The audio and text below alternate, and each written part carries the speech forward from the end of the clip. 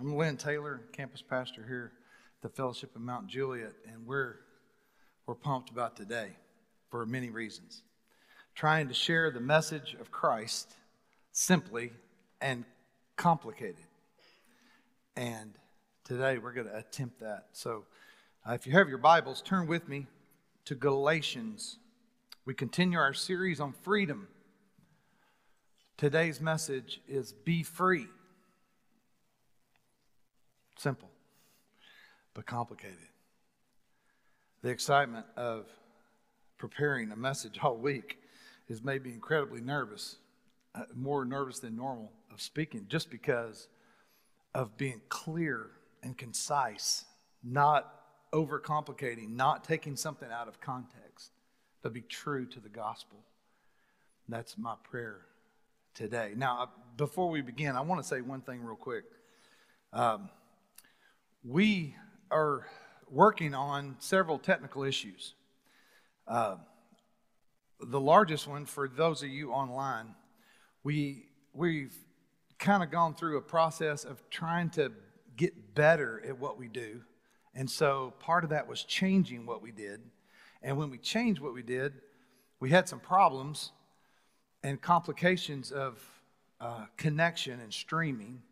And we would jump from one to another window, and the media player would play some and not play some. The audio would get confused with the video, and just we've had all kinds of issues, and we've gone through some testing. So be patient with us as we're trying to do this with excellence. That's our goal. It's not intentionally trying to mess it up, and we don't realize it. We realize, and we're trying to test some things, and not to go into technical complications, but for the last several weeks and the several weeks to come, we're working on our online presence. So you be praying with us about that we can solve that quickly and move on. So we don't want to create frustration. And those of you online, I'm trying to beg for patience on that as well. So if you have your Bible in any form, I want you to follow with me. This is Paul writing a letter trying to clear up some issues. The passage is meant to address the division between Jewish leaders, Jewish Christians, and Gentiles. Cephas is Peter. Cephas is Peter, the name Jesus gave Peter. And then third, the confrontation is about Paul trying to clear up, to put truth back in the gospel. Not making it easy. Not making the gospel convenient for just who you're with. It's not changing. So your circumstances don't change the gospel. But sometimes we act like it. So that's our prayer today. If you're following with me in Scripture, it's verse 11 through 21. Let's stand in honor of God's word. But when Cephas came to Antioch, I opposed him to his face because he stood condemned. For he regularly ate with the Gentiles before certain men came from James. However, when they came, he withdrew and separated himself because he feared those from the circumcision party. Then the rest of the Jews joined his hypocrisy, so that even Barnabas was led astray by their hypocrisy. But when I saw that they were deviating from the truth of the gospel, I told Cephas in front of everyone, if you who are a Jew live like a Gentile and not like a Jew, how can you compel Gentiles to live like Jews? We are Jews by birth and not Gentile sinners.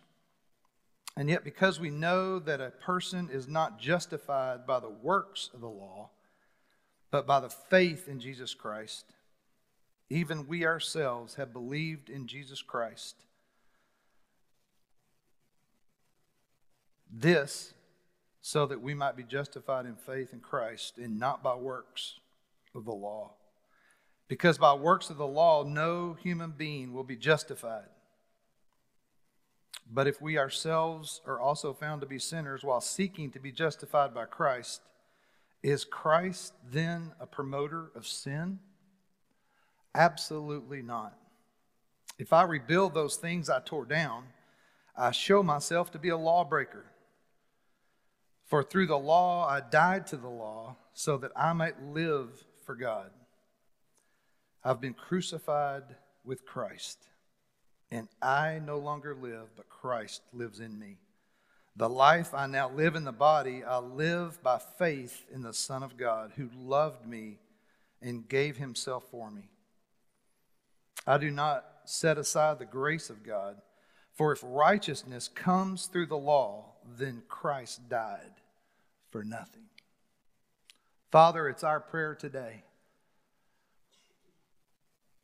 that we're clear in message. As you wrote in a letter in Philippians, that we're clear in spirit and purpose, that we understand the gospel. For it's in your name that we pray. Amen. You can be seated. Number one, don't be a hypocrite. Okay, that was easy.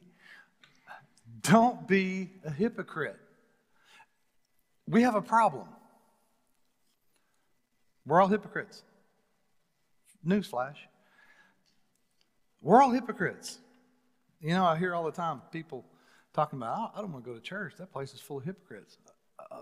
Okay. Out here is full of hypocrites too. Yeah. We're all hypocrites. That's the problem. The hypocrisy in the Greek context is an actor putting on a mask, not to be confused with where we are today with COVID. Putting on a mask to portray who they are pretending to be, thus hiding their true identity. So the word is that we're hiding behind a mask, not to be confused, that I'm playing a different role and I don't want you to know who I really am. I'm hiding my true identity. Today we use that word meaning two-faced. Paul loves Peter. If you know much about Baptist history and about Scripture and about New Testament theology and all the tenets of our faith and doctrine of what do we believe, Paul is at the cornerstone of understanding. And if you've ever studied like Romans, my D group, we have read through all of the letters, and Romans is complicated, and you can almost talk for 2 weeks, 3 weeks on one verse of Scripture. And what does Paul mean by the different parts of Scripture that we're learning about? 1 Corinthians, all the letters, Philippians, my favorite book of the Bible because it's the book of encouragement. But if you know those things, you know Paul loves Peter. Don't confuse that Paul is trying to push him down. That is not the message that's in the Galatians chapter 2. Paul loves Peter, but he wants to correct as he encourages him. Paul's trying to remind him of who he used to be. Trying to bring up the idea of who Paul influences, knowing that he influences this New Testament church. As all these early churches are forming in all these cities, Peter is a huge part of influencing them. Called the rock, Cephas. But he's trying to fix it quickly. The confrontation is also because he knows all these apostles are also following Peter. Peter was bold, usually talked before he thought. And because of that, he's trying to fix something quickly, trying to make sure the truth would be told. Peter should know better, though. Peter also denied being associated with Christ before this happened. 3 times, in fact. Remember the rooster? Well, you know. Peter. And you know, Paul's just shaking his head sometimes when this would begin to happen, and he would see or hear what Peter was doing, and he's trying to correct that and fix that very quickly. He became a part of the message that was misunderstood because he was two-faced, fitting into a hypocrite. This is about being a hypocrite versus genuine, authentic faith. Being a hypocrite versus genuine, true identity. Who you really are. Not what you do. Who you really are. Your identity. And part of why hypocrite is it's almost a cop-out to a degree, but we won't go into that. That's a whole other message. The idea of being a hypocrite, of trying to hide your identity, is not the problem in Scripture. Some of it is the understanding of what we're trying to do generally in understanding Scripture, and we try to overcomplicate something that might be simple. Number 2, don't compromise your faith. Don't compromise your faith. Paul brings 3 controversies that Peter compromised to light. The first one, if you have your journal out or if you're taking notes, write these 3 down because these are huge. And they're a common thread in other letters that Paul has written. 1, the law's relationship to salvation. The law's relationship to salvation. Number 2, the believer's relationship to the law. The believer's relationship to the law. Number 3, the believer's relationship to Christ. Now, we intertwine some of these and we misunderstand and convolute some issues that we're going to try to set straight today. It's the law versus grace. The law versus grace. It's works versus faith. The idea that works or legal obedience is the term we're trying to come up with there, of works, meaning I can be good enough. And as Paul is writing to Peter, there is a idea in the Jerusalem church that if the good would outweigh the bad, then you're working your way toward God's favor of salvation. Easy to talk about, but we convolute that very often. That I can be good enough versus faith. Christ died for my sin, and you can't be good enough. So it's I can be good enough. I can move that way, or I can not be good enough, and I accept what Jesus has done for me. Now, I've said up here several times, it would be simpler if I could do something to earn salvation. If I could swim a river, climb a tree, kill a bear, something. If I could just do something to earn the salvation. But that's not the gospel. The gospel is not what I do. The law says I need to do something. The gospel of Christ and grace says it's done. It's done. Number 3, we are justified by faith. So I talked a little bit about the relationship of the believer to the law and the relationship of the believer to Christ. We are justified by faith in Christ. And Peter's convicted of his compromise as he has lived life in front of those who believe that. and kind of settled in. Scripture even says Barnabas began to fall into that. He's fallen into the fear of criticism of the leaders of the Jerusalem church. It tripped him up. Justification, justified. What does that word really mean? I hear it a lot when we talk about righteousness. When I was a student, my youth pastor told us this on a Wednesday night Bible study. Play on words. Just if I'd never sinned.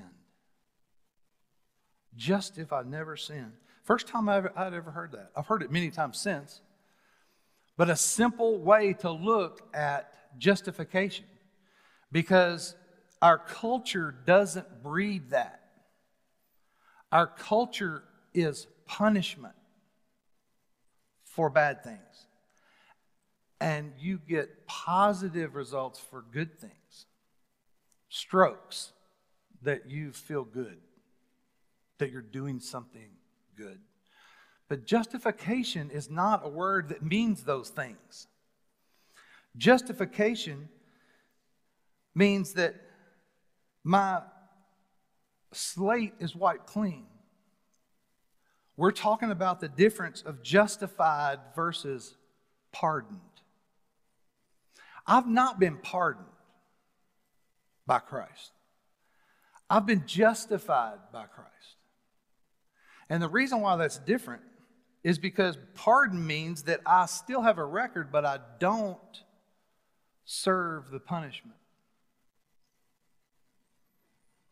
Justified means that I have no record.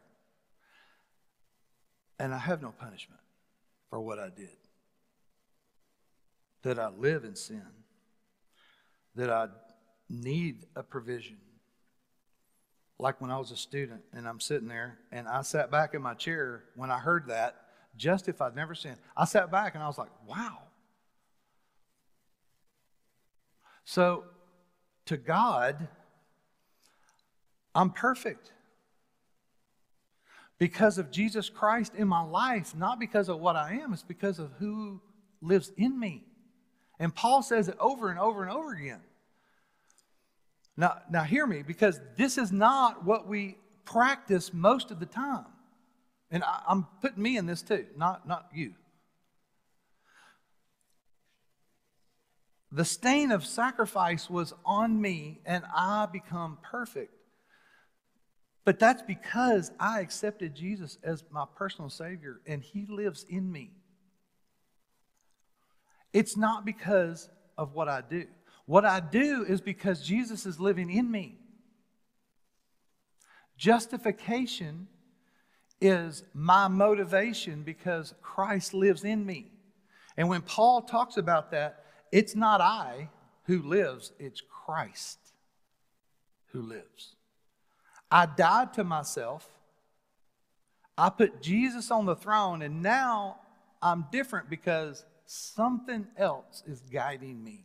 Someone else. My motivation is different. I have a provision. Because before, I was a sinner.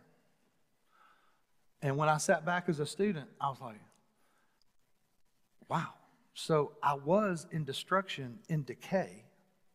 I was falling apart. I was misunderstanding, feeling guilty. I didn't like feeling guilty. And I felt guilty about bad things, and suddenly the bulb came on in my head. That's not what a believer in Jesus Christ is.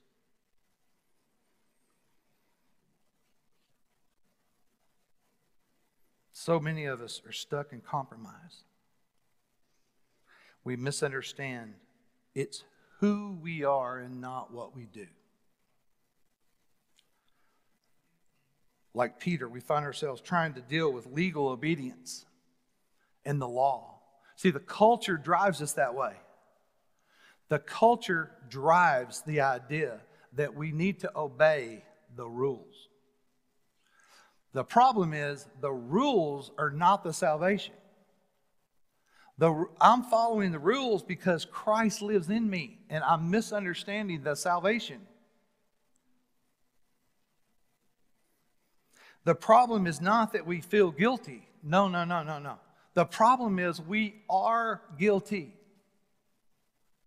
I'm guilty. I'd feel terrible. And I'd pray, and then I'd still feel guilty. I'd pray again, I'd still feel guilty. I'm misunderstanding. God doesn't know what I'm talking about. I've confessed my sin. It's gone. There's no record. There's no punishment. It's not I who lives. It's Christ in me. The problem is we are guilty. How confused we get over and over again. And it's simply put, but complicated to understand. If you have your Bible, or your iPad, or your phone, or whatever, I want you to hold it up. Hold it up. Just lift it up. This is our true north. This is the owner's manual for life. Okay, you can put it down. Don't hurt your arm. This is what we read, we understand. We should read, we should understand. This is true north. It's infallible Word of God. It's breathed by God to man. It's been around for centuries. For 2,000 years, kings have tried to hide this. Treasure hunters have tried to hide this. They've tried to destroy it. People have tried to discredit it. It's still true. It's our true north. Everything in it is true. In John 14:6, it says, I am the way and the truth and the life. No one comes to the Father but by me. Jesus Christ. We have the pathway. We know the pathway, and yet we compromise our faith.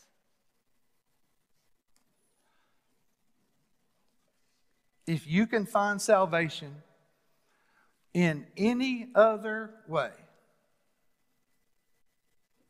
Jesus was a nut. If you can find salvation in anything you can do, anything you can be, climb for, reach for, dig up, if you can find salvation any other way, Jesus was crazy. He was a crazy man. But we know something. He was not crazy. God's provision for our sin is listed in here, simply put. And the gospel is clear that you have a need. I have a need. It's not fire insurance. It's not so that I can accept Jesus so I can go around sinning and doing anything I want. Salvation is past, present, and future because I needed sin. I needed salvation because I lived in sin. I needed Jesus today. I accepted Christ, so I accept salvation that Jesus provided for me because He died on a cross and He's raised to walk a new life. And He's on the right hand of the Father today who lives in each of us who are believers in Jesus Christ. We believe it to be true, and this Bible has always been here. It will always be because Scripture says in 1 John that Jesus is the Word, and His Word is going to live, and no matter what you do, you cannot remove that. It doesn't matter if you don't believe it or not. It's not changing the truth. It doesn't matter if you practice it. It's still the truth. Jesus is the way. Those who find it find salvation. Those who hear it and receive it find salvation. And every time it's through Jesus Christ? Do you know him? As our band comes back up, I want to talk just a second about the gospel. The gospel is for everyone. It's not for just the Jew. It's for the Gentile. And to not make the mistake, Paul is trying to clear that up.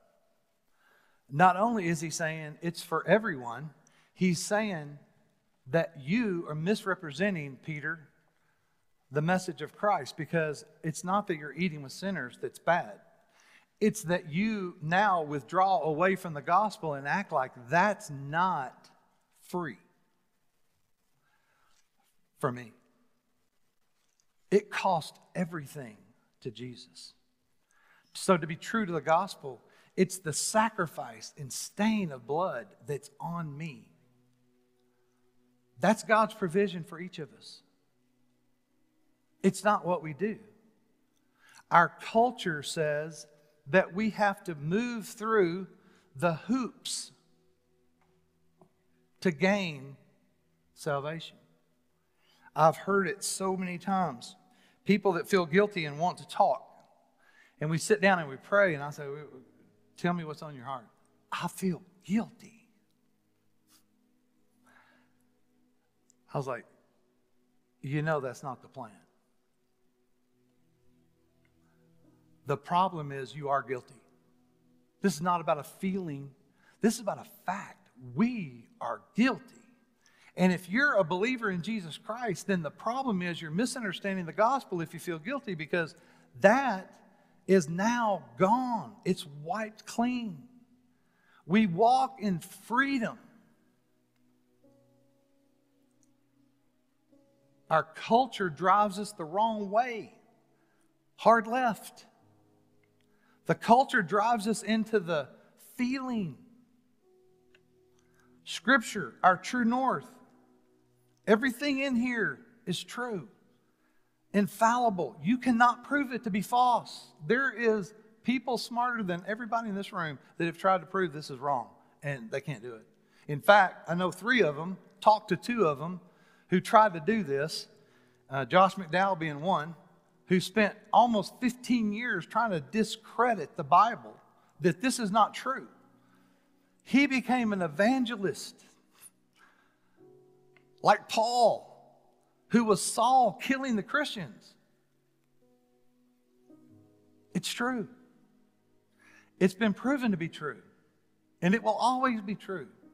Why don't we act like it's true? Why don't we follow it? Anything we can do to make grace for everyone.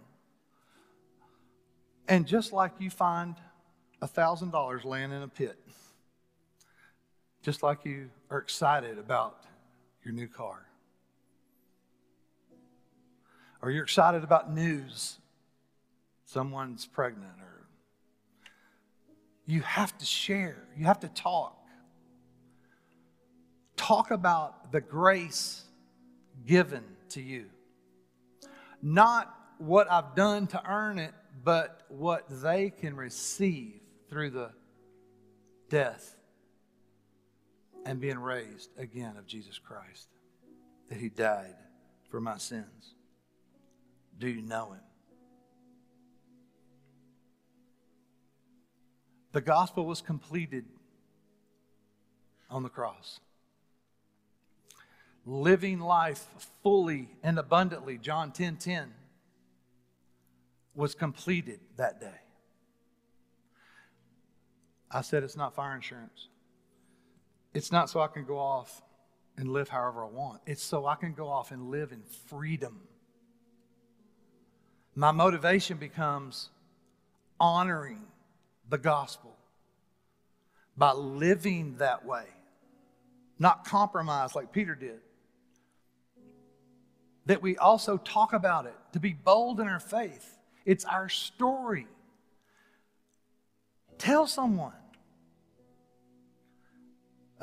about a month ago, I talked to someone who's like, I am scared to death to talk about Jesus because I'm afraid I'm going to say something wrong. Let me help you with something. You probably will say something wrong. It's the message of Christ that's simple. You think God is now worried that you might say something wrong and He can't fix it? No, it's the boldness that you have to walk in faith day to day and carry the message of Christ. Simple, but complicated. Verse 20, and we talked about Romans 6 and 1 Corinthians 12. Yet not I, but Christ who lives in me. You hide behind the cross every time you talk about your story. And don't worry about the results. You leave all that to God. Just plant seeds. Talk about God and what He's done to you, what He's done for you.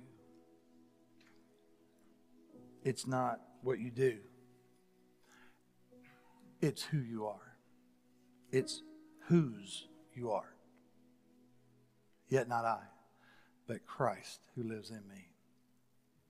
There are people that are going to be on both sides of the worship center that would love to talk to you. If you don't have a clue who I'm talking about, who's this Jesus guy? I've never thought about all that before, and I want to pray with someone about that. Maybe there's something you want to talk about. There's going to be people on both sides that would love to talk to you about that. Now, in COVID days, if you're not comfortable, that's okay. Email us and let us know. If you're online and you want to talk about that, email us. prayer@thefellowship.cc. We would love to have lunch with you. Meet you somewhere and let's talk about it. Let's pray. Father, we stand in awe of your plan.